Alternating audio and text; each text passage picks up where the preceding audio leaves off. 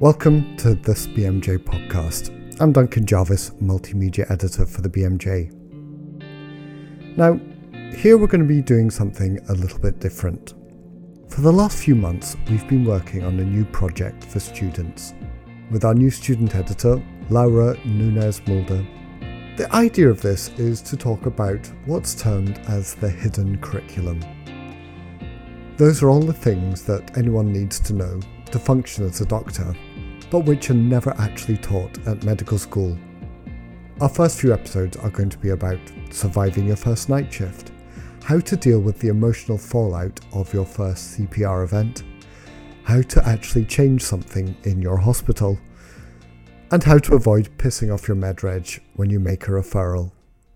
We'll be covering a really broad range of topics over the coming year, including things like relationships, loneliness, imposter syndrome, lots more.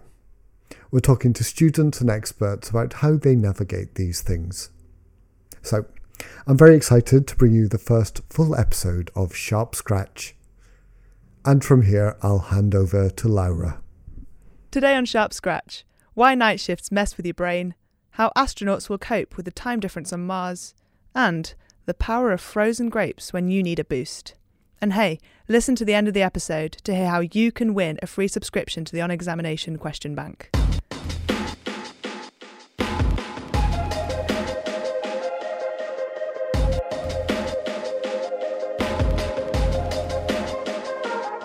You're listening to Sharp Scratch, Episode 1, Surviving the Night Shift. This is a podcast brought to you by the BMJ and sponsored by Medical Protection, where a bunch of us medical students and guest doctors get together in a room and discuss the things that you need to know to be a good medical student or newly qualified doctor, but that you can't really learn at medical school. I'm Laura Nunez Mulder, and I'm the editorial scholar at the BMJ, and I'm also a med student at the University of Cambridge. I've done 4 years, got 2 years left to go when I go back to uni. And in the studio with me today, I've got some amazing med students with me. I've got Declan and Raihan. Would you guys like to introduce yourselves? Yep, so I'm Declan. I'm a final year medical student at Norwich. Just finished my exams, so currently stressing a little bit about my results. Oh, don't worry about it, mate. You're going to smash it. You'll be fine. Thank you. You'll be fine. Raihan, how about you? So my name's Raihan. I'm a 4th year medical student at Newcastle. I plan on integrating next year at Imperial, integrating in management. I make YouTube videos in my spare time. Are you trying to get out of medicine with this YouTube and in this management? I don't know. I just want to keep my options open. Like we'll see where it takes me. Fair enough. And I'm also delighted to have with us in the studio today. We've got Chidera Ota. Would you like to introduce yourself? Hi guys, I'm Chidera and I'm a first year foundation doctor. I also make YouTube videos in my spare time. I've been doing that since I was at uni. I went to the same uni as Laura at University of Cambridge, but I graduated into the big bad world of the NHS in August. And I'm still getting my head around the fact that I'm actually a doctor and actually have a job at the moment. Oh mate, I can't wait to grill you. You've just come back from... I've just come back from my first 2 ever night shifts. I finish at 9 a.m. this morning, so please forgive me if I do ramble or stop making any sense. So that's what we're here to talk about today. We're here to talk about the night shift, how we survive it. We're going to be quizzing you later about how you survived the night shift, Chidera, and I'm looking forward to hearing how it actually was. And there's loads of stuff that is hard and new about being a junior doctor, and the night shift's just one of them, but it's something that I'm myself am particularly worried about when I think about what it's going to be like. I've never done a night shift whilst at med school. Have you? I've done one, and I think that was my 2nd year. Really? But I say Why? it's a night shift, but it was stay till 3 o'clock and just leave when the Yeah, doctors that tends aren't to be around. a night shift. Yeah. As a But med why? student, I Like, think. why? Was that part of your timetable? Yeah, so it was one of our... We had to do a week on a placement, like just a specific hospital placement, and unfortunately my one was there. I had to do a night shift, but it's fine. It was just like a few hours. It was fun. It's like an adrenaline rush. Your first night shift on a placement in 2nd year. No responsibility. Yeah, you just hanging around, feeling like a doctor, but you're not really. You're just a 2nd year medical student. Yeah. How about you, Declan? Did you say you'd done one as well? I've done quite a few, yeah. So for our obstetrics and gynecology, we had to do a few night shifts. Apparently more babies are born during the night. What, Whether- for your shift? did you say? Oh, more overall. I thought you meant apparently, yeah. I thought you meant that on your particular shift. All right, no, Declan's got the magic touch. Babies just pop out when he's around. Yeah. Apparently that's what happened. So yeah, we had to do a few. And then for my final year placements, I wasn't having great day shifts, so I chose to do about 2 weeks on nights. You did 2 whole weeks on nights? Yeah, you to. Well, again, finishing at about 4 or 5 in the morning, but that was on orthopaedic, so you got to see quite a lot of trauma and stuff like that. Wow. So that was quite cool because I wasn't getting a huge amount of the day placements. So yeah, fair enough. So till 4 or 5 a.m, that's like nearly the real thing. Yeah. I tried my best. Yeah. No, I've only ever done ones like what you've done, Yeah. Raihan, like the kind of night shift where you, I don't know, it was till 10 p.m. That's when I was scheduled to. 10 p in Peterborough. That kind of Yes, amazing. I did the same one. That was Mm. my only experience of a night shift before this. It was 2 hours between 8 p.m. and 10 p.m. in A&E in Peterborough because I was so bored, had nothing else to do, so I just went in at night. Yeah. There's not Yep. much to do out there, is there? No. not much to do on placement. So yeah, but I know. But what students do? What I have done is all-nighters. So what's the worst part of an all-nighter? Do you reckon, Declan? I mean, keeping the caffeine going, the cost of coffee soon adds up. I don't know. To be honest, I actually don't find them too bad because the best time that I work is kind of between 8 at night, 2 in the morning. So I think it just depends on what's all right for you, to be honest. So is it the daytime stuff that screws you over? Yeah, midday between 1 o'clock and 4 o'clock in the afternoon, I'm a bit of a mess. That's when you sleep. Then I guess. Do you It's when I have a Red Bull or a coffee. I fair tend enough. not to nap, Yeah. but Fair enough. No, I think my least favourite bit is the sort of 3 a.m. crash. You got that little buzz, you feel good, you're Okay. going with it, and then just that bit where you're still not finished, you Yeah. still have to keep going, but you feel awful. yeah. You just want to, you know that if you hit the pillow, you just fall asleep straight away, but you just have to keep going, and you can't, you're not allowed to sleep. I hate that. You're a It's the little worst bit feeling. dazed. But that's when I'm alone and I've just got my essay to worry about, and I'm not responsible for the lives or health or comfort of other people.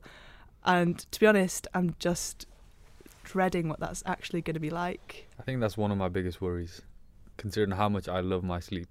Like if I get woken up after, I need 6.5, 7 hours sleep. If I get woken up at 5 hours, after 5 hours, honestly, you don't want to see me. Just stay out of my way.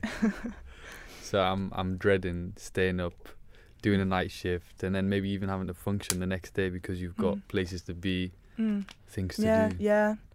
And it's hard to I've heard it's hard to just go to sleep in the day. Like you've got to go home, make food. Yeah. I know it's day, stuff happens. You want to see someone, you Yeah. want to do life, but then you've hardly got any time left to sleep. in And between. daylight, just Yeah, and daylight, It's yeah. such a struggle to sleep. Yeah.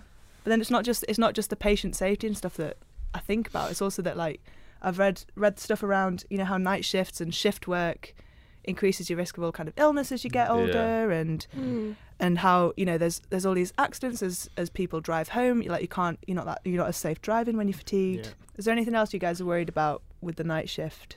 Making decisions when you're tired is That's they're not the best decisions you make, and you're not your sharpest. And I'm thinking, well, it's not exactly especially the best. decisions that require some thought. Exactly. I think it would probably be all right doing basic clinical skills and stuff on a night shift, but having to think on your feet for emergency situations. Does that check out, Jadera? You nod in here. So I think it was definitely how I felt because this is my first properly medical placement anyway. So I was already nervous coming into it because I thought, you know, well, I haven't done, you know, general medicine in its, you know, purest form ever. It really is an F1. And a completely new team as well. Completely new team of Seeing people you that at I'd your never met worst. before. And then again, getting tired because I think definitely on my first shift around sort of 3 or 4, I started noticing myself making not really mistakes, but just things like I would be bleeped about a patient and I'd have to double check, what was the hospital number again? Let me just ask you that again. Which ward are you on? Sorry, I haven't quite caught that. Which bed again? Things that normally I just get fairly easily because they're simple things. I noticed were taking a little bit longer. But I think I almost scared myself enough to give myself a bit of an adrenaline rush. I think it was adrenaline more than anything else that carried me through.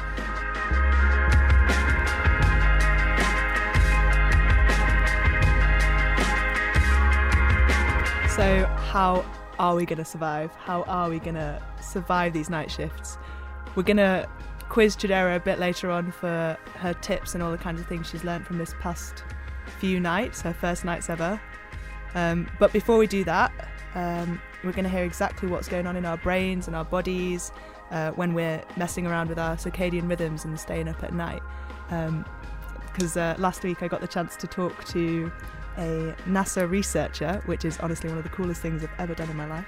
That's Dr. Erin E. Flynn Evans, who's the leader of the Fatigue Countermeasures Group for NASA, and she researches fatigue and sleep and astronauts. So yeah, let's hear that now.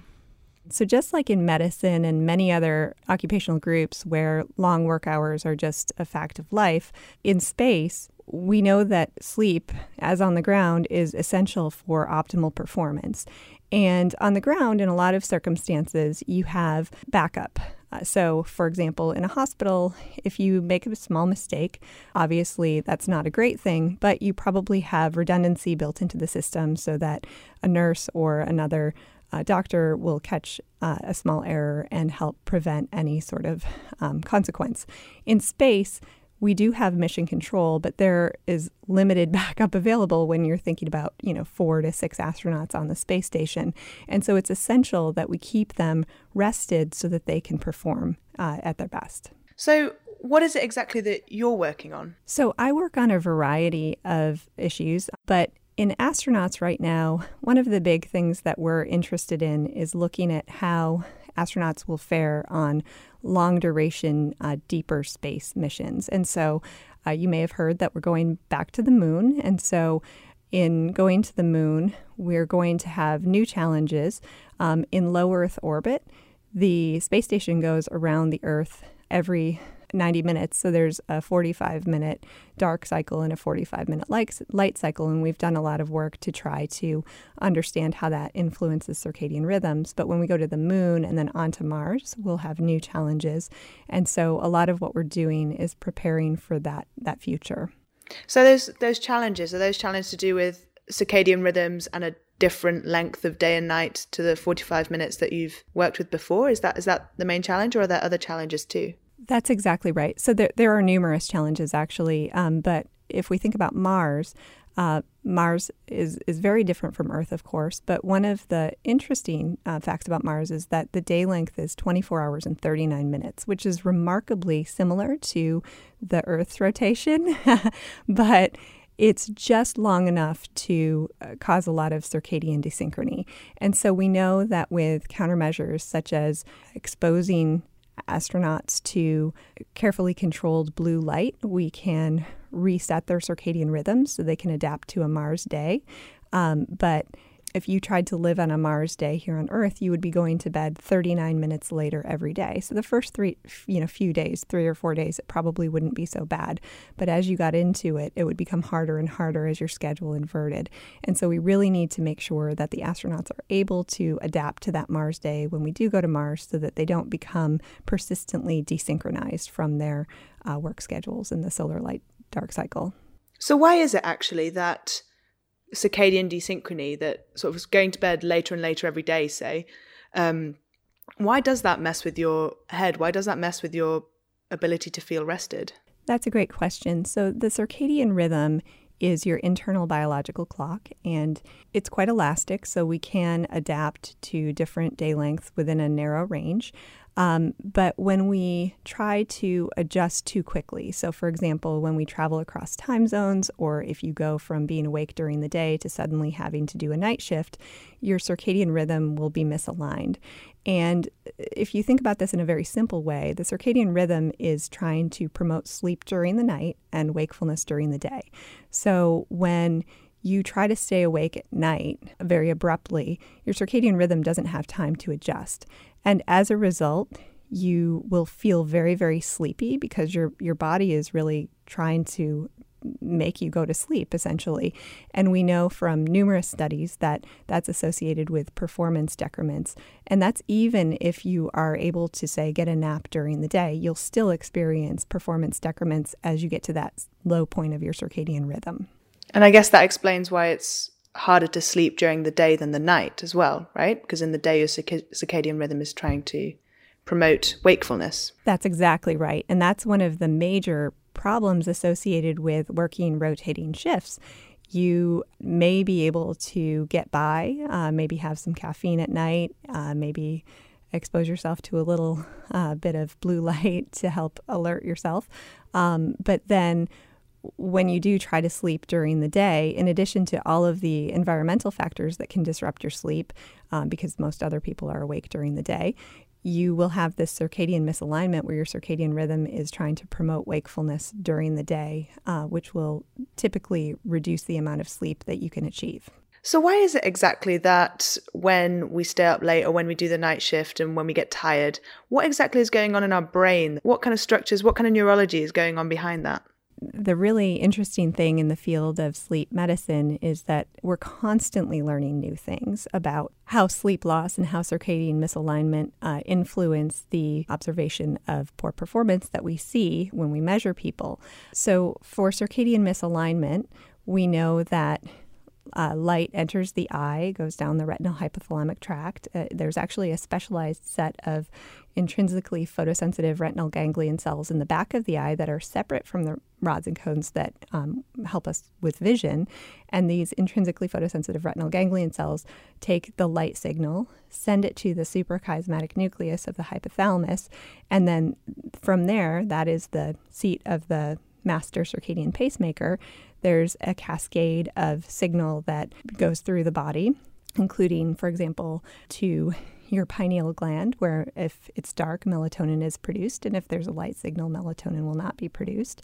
And when you are circadian misaligned, there is what we would call internal desynchronization. And so your brain is maybe expecting a dark signal and a light signal comes. And so that cascade of signaling that would normally happen when you're what we would call entrained or synchronized to the 24-hour day is offset. And a lot of the processes that would normally happen with entrainment are, thrown off. But of course, the circadian rhythm is only one side of the story when it comes to how sleep loss affects your alertness and performance. I would say the very simple thing that most people experience is that the longer you're awake, the more sleepy you'll feel.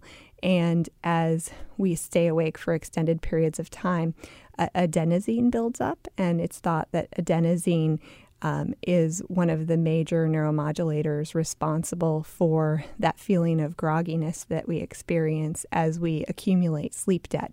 So, for example, if you're not getting enough sleep on a regular basis, or if you're awake for an extended period of time, that is associated with that buildup of adenosine.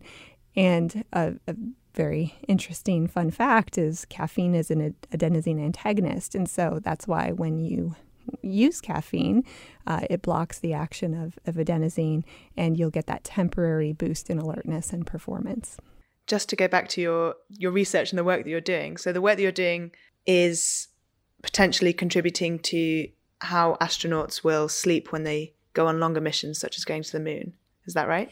That's correct. There are some more complicated issues associated with sleeping in space than simple circadian misalignment and poor sleep environment. One of the things that we are concerned about is how people will interact with each other for long durations of time in close quarters. And so we think that there are interactions with sleep because obviously sleep loss leads to a little bit of crankiness for some people. And so one of the studies that we're doing, or that we've just finished actually, was in a habitat here on Earth where we conducted basically a fake space mission for 45 days. And we had crew members selected to be very similar to astronauts. And they went into this habitat and they got 5 hours of sleep during the week, and they got 8 hours of sleep on the weekends. And so by studying them in this situation, we can better understand how that chronic sleep restriction influences their alertness and performance, but also how it influences their ability to work together as a cohesive team. That's so interesting. So fatigue countermeasures goes quite a bit beyond figuring out how much coffee and blue light to give to astronauts, but actually goes into seeing how fatigue interacts with mood regulation and interpersonal relationships. Yeah, I think that's the really exciting thing about being in this field. Sleep really does touch everything. So I like to say you can say sleep and fill in the blank, because whether you're looking at long-term health outcomes like cancer or cardiovascular disease, or short-term consequences of sleep loss like performance impairment or engagement with other people, sleep plays a role in all of those things.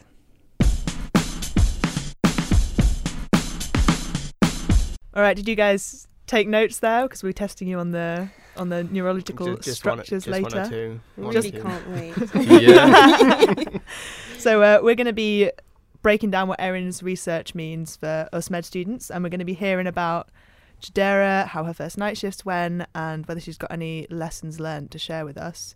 But that will be right after this.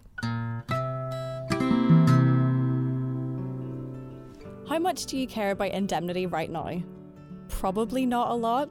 You're still a few years away from really worrying about claims and complaints from patients.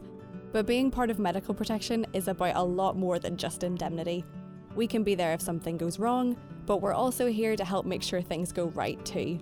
We're the only medical defence organisation that protects doctors all over the world.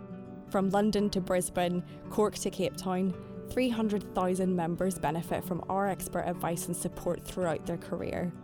During your years at medical school, your membership is completely free. You'll get training resources that can help you become an even better doctor, plus a dedicated student team there for you when you need it most. And when it comes to your elective, you can trust in our international experience to protect you wherever you choose to go. It's no wonder that 90% of medical students in the UK choose to be part of medical protection. You can find out more at medicalprotection.org.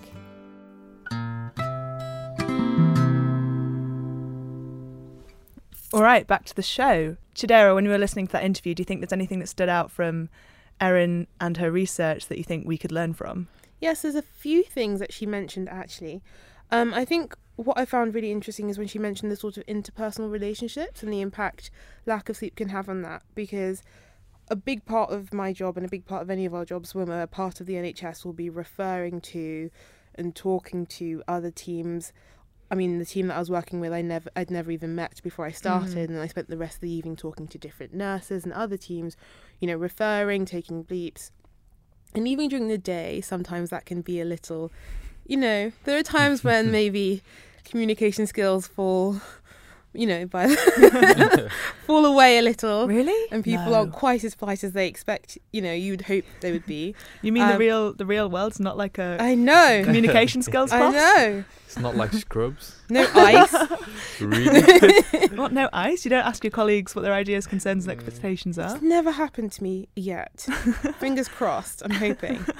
But yeah, even at night, I definitely noticed that when people were talking to each other, there was a slight change and people were a little bit more clipped and short with each other. And you're trying not to take any of that sort of thing personally because everybody's very tired and stressed, and over half of your team is no longer in the hospital, so everyone's responsibility is suddenly skyrocketed.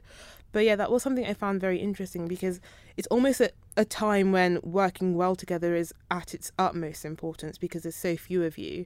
But I often felt that maybe communication skills and team working, particularly between different teams who maybe didn't have the responsibility to each other as actual team members within the same firm or whatever, was not quite as strong as it maybe could have been. Yeah. So I found that very interesting. So if everyone's like a bit more clipped and short with each other at night, are people also more forgiving of each other at night? Do people recognise it, or have people got even sort of shorter capacities to cope with people who are rude or whatever? I think the capacity for dealing with ill feeling is reduced at night, because when you're tired and you're stressed and you're having a hard time and someone's rude to you, obviously a big part of you is aware of the fact that they feel that way because they feel exactly the same way that you do, but another part of you is already sort of maybe on the defense a little bit because you don't feel great, and then you've had someone else throw something at you. Were there any times this week where you felt maybe like a bit angry, a bit hard done by? Yes, and even now I can kind of look at some of the situations where I was a bit irritated and think, you weren't really being completely rational, Chidera. Hang on, but you haven't you haven't really like slept since then. So you're saying that you're more rational now, even though you're still sort of on night shift I mode. think it's just that when you're in that night shift, because it's not only the fact that you're awake and, you know, it's late, but I mean, the NHS in itself is a very peculiar way to work. You know, I'm working in an office that doesn't have windows and I'm just surrounded by computers. I mean, you're talking about blue light. All I've got is computer screen lighting and those yellow sort of artificial overhead lighting. Yeah. It can be quite tense. You know, if you're the one looking after this patient, you can kind of feel like you're in this little bubble of, you know, intensity and, you know, hyper, I don't know what the word I'm looking for is because I'm, you know, sleep deprived, but you get what I'm talking about. That's okay. We forgive you. And you are just a little bit more short-tempered than you would be because you just feel very, like things are closing in on you a little bit. Is that like this feeling that I described when I'm writing my essay and I want to go to sleep but I'm not allowed? Yeah. Except obviously way worse. So But I'm not yeah. trying to compare. No, but like 12 hours and then like times 10. So that was, and now that I'm even having just left the building and left that environment, yes, I still haven't slept, but I'm able to rationalise things that happened a little bit more.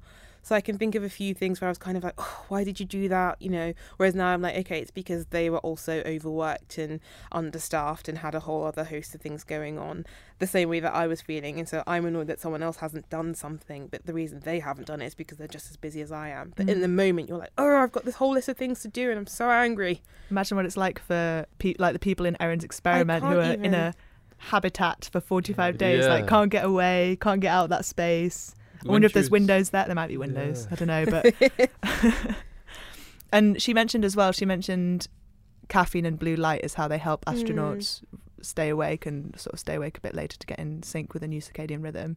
Did you make use? You mentioned blue light from the computers. Did you make use of caffeine as well? So I really didn't want to. I actually gave up coffee for New Year's just because I suffer from migraines fairly regularly and I noticed that there was a link there. You didn't want to use it? I didn't, but I got to about 2 a.m, 3 a.m. on my first night and I just thought I'm not quite as sharp as I could be. And I remembered the adenosine fact and thought, well, if I'm going to drink coffee, this is the best time because this is the point at which it will actually work the most. So I did have, I actually got an espresso and I had some of that. And then I also had some of the classic NHS granule coffee that's just kind of lying around and tastes like dirt but does the job. And then last night as well, I actually brought some, you know, those sort of sachet latte-y things that you can just treat make. Yourself.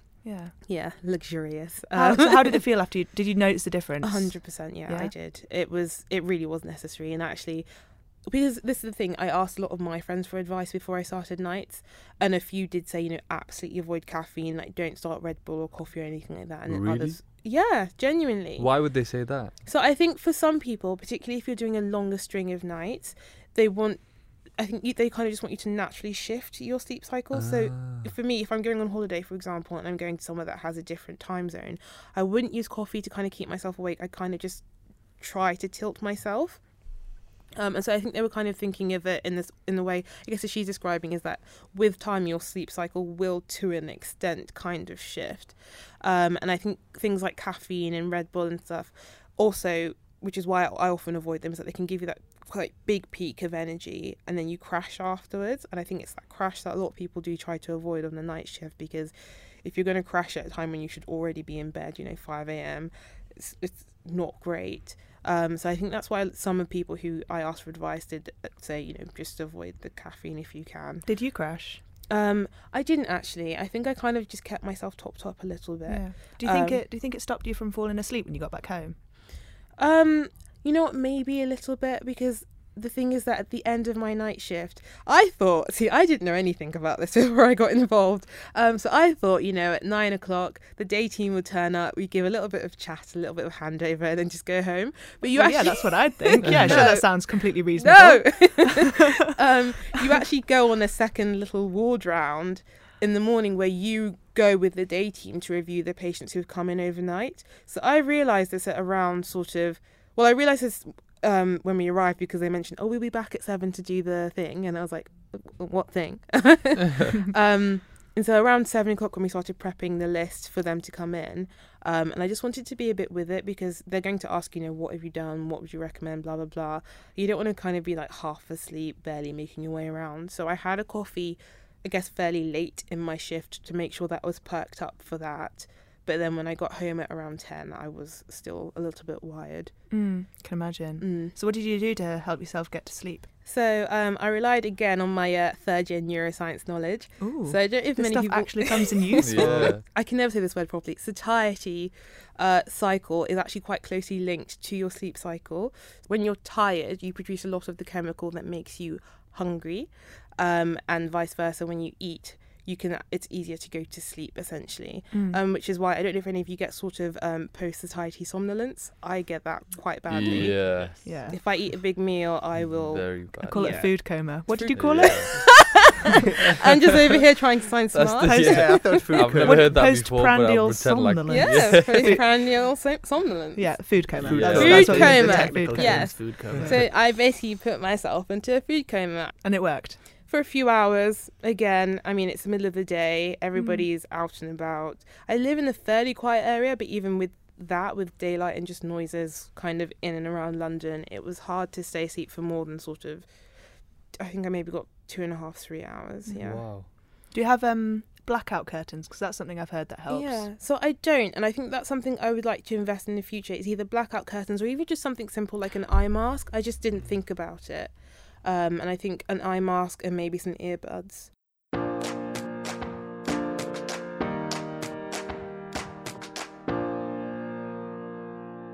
While we're on a little break from the podcast, let me just quickly tell you how much we appreciate you listening to Sharp Scratch. We appreciate you so much, and we want you to know that. So we've asked On Examination to give you a discount on all their exam question banks. So if you've not heard of it, On Examination is a question bank for medical exams, and we all know how invaluable it is to have a question bank to hand when you're revising. Personally, I'm a fan of the fact that On Examination has its own app, which even prompts me with a personalised daily question to remind me to revise every single day. And now On Examination is giving all of us a special Sharp Scratch discount of 15%.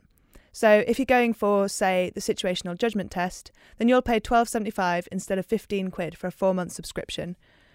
So the discount is across all medical student exams, plus we've thrown in MRCP Part 1.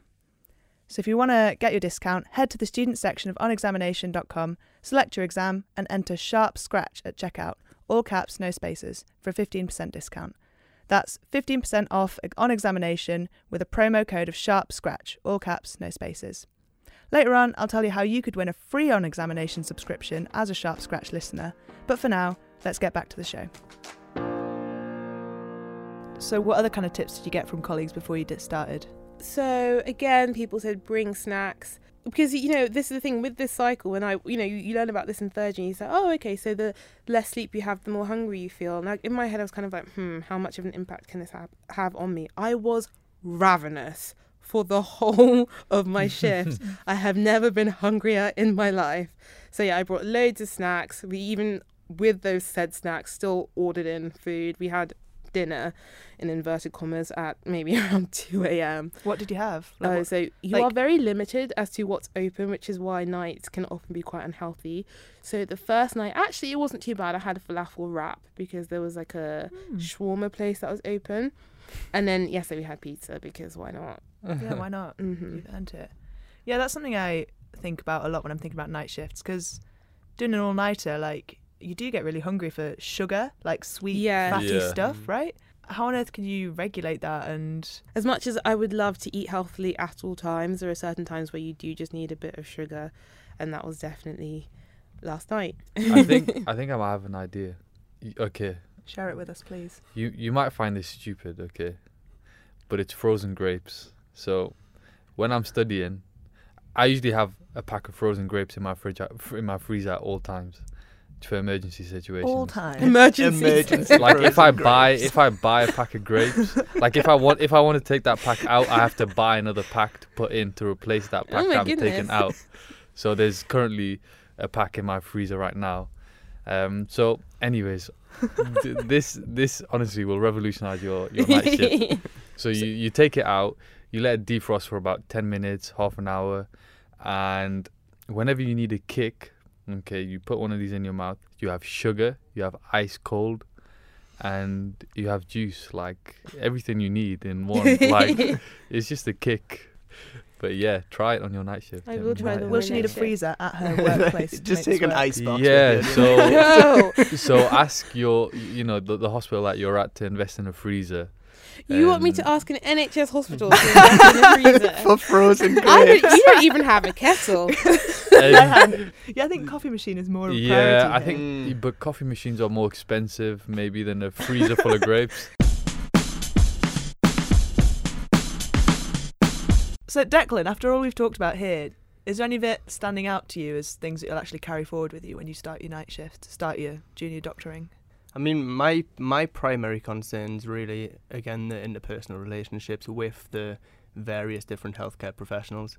I mean, you have nurses, you have HCAs, you have cleaners, you have the on-call reg and the consultant. And it's just finding the best way to kind of be a productive team, give adequate care to the patient while being so understaffed. Do you get pretty cranky yourself when you're tired? Yeah, I think everybody does, and tired. Not me. I'm just Really? really kind no matter. No, I'm joking. No, I'd probably get a bit more short-tempered. I like to Mm. think of myself as a kind person, but I think halfway through Yeah. a night shift, a patient coming in, being ill, being understaffed, being on your own, Yeah. I'd be pretty to snappy. be fair, that pressure does bring out Yeah, it does. a I side think of you that you might not knowing like. when to ask for help and who to ask for help, I think would also be very difficult.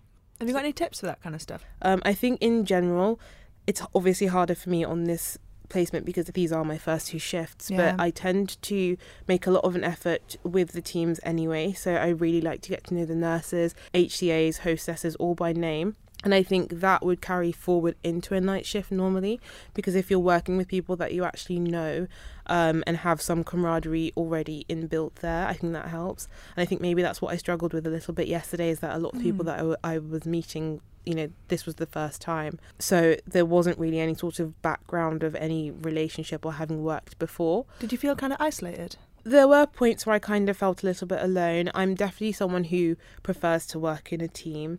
And I just come from a placement where I was stuck in an even smaller doctor's office, but with at least 3 or 4 other F1s, a number of SHOs and a number of registrars. So being in this team of literally 1 F1, 2 SHOs and a registrar, and all of us running around a fairly big hospital, it was very different to what I was used to. And I did feel a little bit lonely, because not only are you the only one in the hospital, but no one else is awake. Like, even on a normal on-call shift, I can at least text a friend because it's, 7 p.m, 8 p.m, they're awake. But at 4 a.m, I remember thinking there's no one else that I can actually ask for help other than my team, because everybody else is in bed. Yeah, And that was that does seem quite a lonely. little bit scary. And then I guess in actually. the day you don't get much chance to see No. people you know outside of medicine either. And I think that's something that night shifts can be quite dangerous for, is that you kind of lose aspects of your real/personal life, because you're now just working on a completely different cycle to everybody else. I don't know if any of you have friends or family who live in different time zones, but you can think of how difficult it is to even just phone call or, keep in touch, because you're trying to work out, when are you awake, when am I awake, when are you not at work and I'm not about to hop in the shower, blah, blah, blah. But then that's your entire life. Like, my entire life kept going, but just I was asleep at that time, and it was very odd. Something quite different that's popped into my head. I'd really like to ask you about whether you napped at all during your night shifts. So the mess is often actually not very full, even at sort of typical lunch times. But do you think it's good enough for a nap? Do you think it's good enough for resting?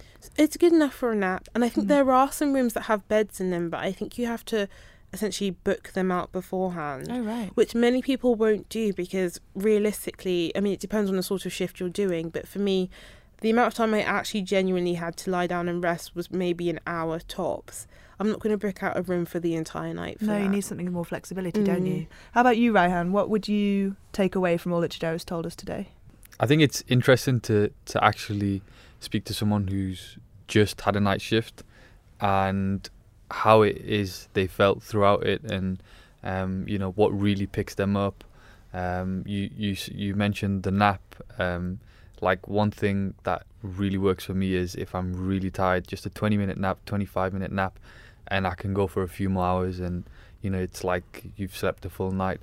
And like, knowing that you can possibly do that on a night shift, it does put me at ease a little bit, knowing that, okay, well, at least I can rely on my coffee and my nap, and those are the two things I need. And honestly, I think it's less daunting hearing that from you. It is a lot more reassuring. Although definitely. The one thing that I probably would struggle with is the sleeping pattern, the shift in your sleeping pattern. I just can't see myself going from sleeping at night to then just sleeping throughout the day and working throughout the night, and then having to revert back to it the week after.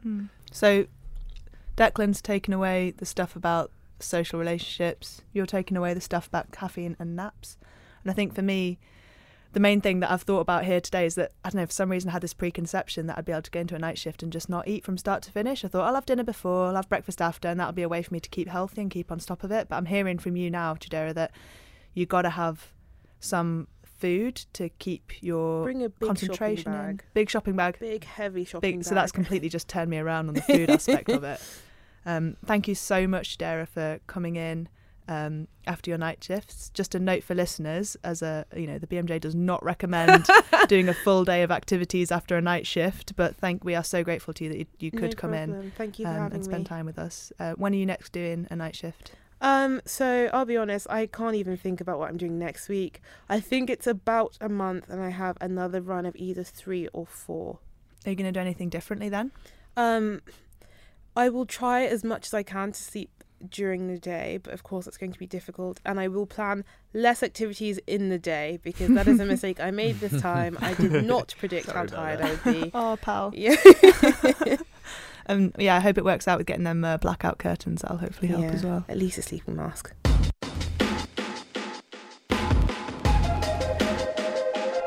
That's all from us on Sharp Scratch today. If you'd like to hear more from us, subscribe to Sharp Scratch wherever you get your podcasts, and in 2 weeks' time, you'll get our next episode straight to your phone.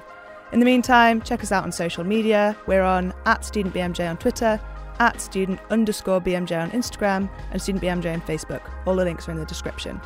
Let us know what you think about the podcast using the hashtag Sharp Scratch. We'd love to hear your ideas for what we should cover on later in the season. It's also really helpful to us if you leave a rating and a review on iTunes or wherever you get your podcasts, as it helps other med students find the show. And as a thank you for leaving a review, we've got 2 free on-examination subscriptions to give away. So that's free access to a med student question bank, just absolutely ideal for exam season. So if you'd like to be up for winning a free on-examination subscription, then leave a review and let us know on social media that you've done so, and we'll randomly select 2 people as winners. The links to our social media are in the description, so tag us and tell us your reviewer username. And hey, whilst you're there, you may as well let us know what you think we should cover later in the season with the hashtag SharpScratch. We'd really appreciate reading all your feedback in the reviews and on social media. So that's 2 free on-examination subscriptions to win if you leave a review, tag us on social media and tell us your reviewer username for a chance to win. Next time, we'll be talking about patient referrals, what you actually need to do, and how you can do a good enough referral to keep the MedReg on your good side. Until then, goodbye from me, Laura. From me, Declan. From me, Raihan. And from me, Chidera.